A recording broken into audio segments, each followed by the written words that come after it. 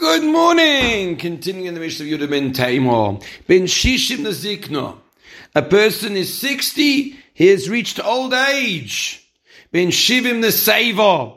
If it's 70, he's reached a Zoken Gomur, right? Extreme old age.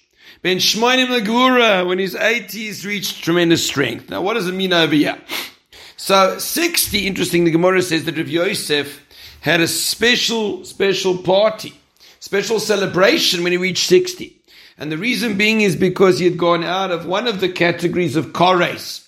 Sometimes a person dies younger because he gets one of the punishments. There are many types of different kores, which is a spiritual punishment one gets for various things, such as eating chometz on Pesach, or eating Yom Kippur, etc. And when he reached 60, he realized he didn't get that punishment. So he made a special simcha. So that's shishim. Ben Shivim Neseva, 70 is a Zokin Gomer. So there's an idea, a beautiful idea, that you're supposed to stand up for a person who's 70 years old. Right? It shows respect. And it's a beautiful thing because, in the world today, the older a person gets, the more they get shoved aside. The more they get pushed into an old age home, pushed into some, like they get ignored. They're not important anymore. They're not fashionable. They're not marketable.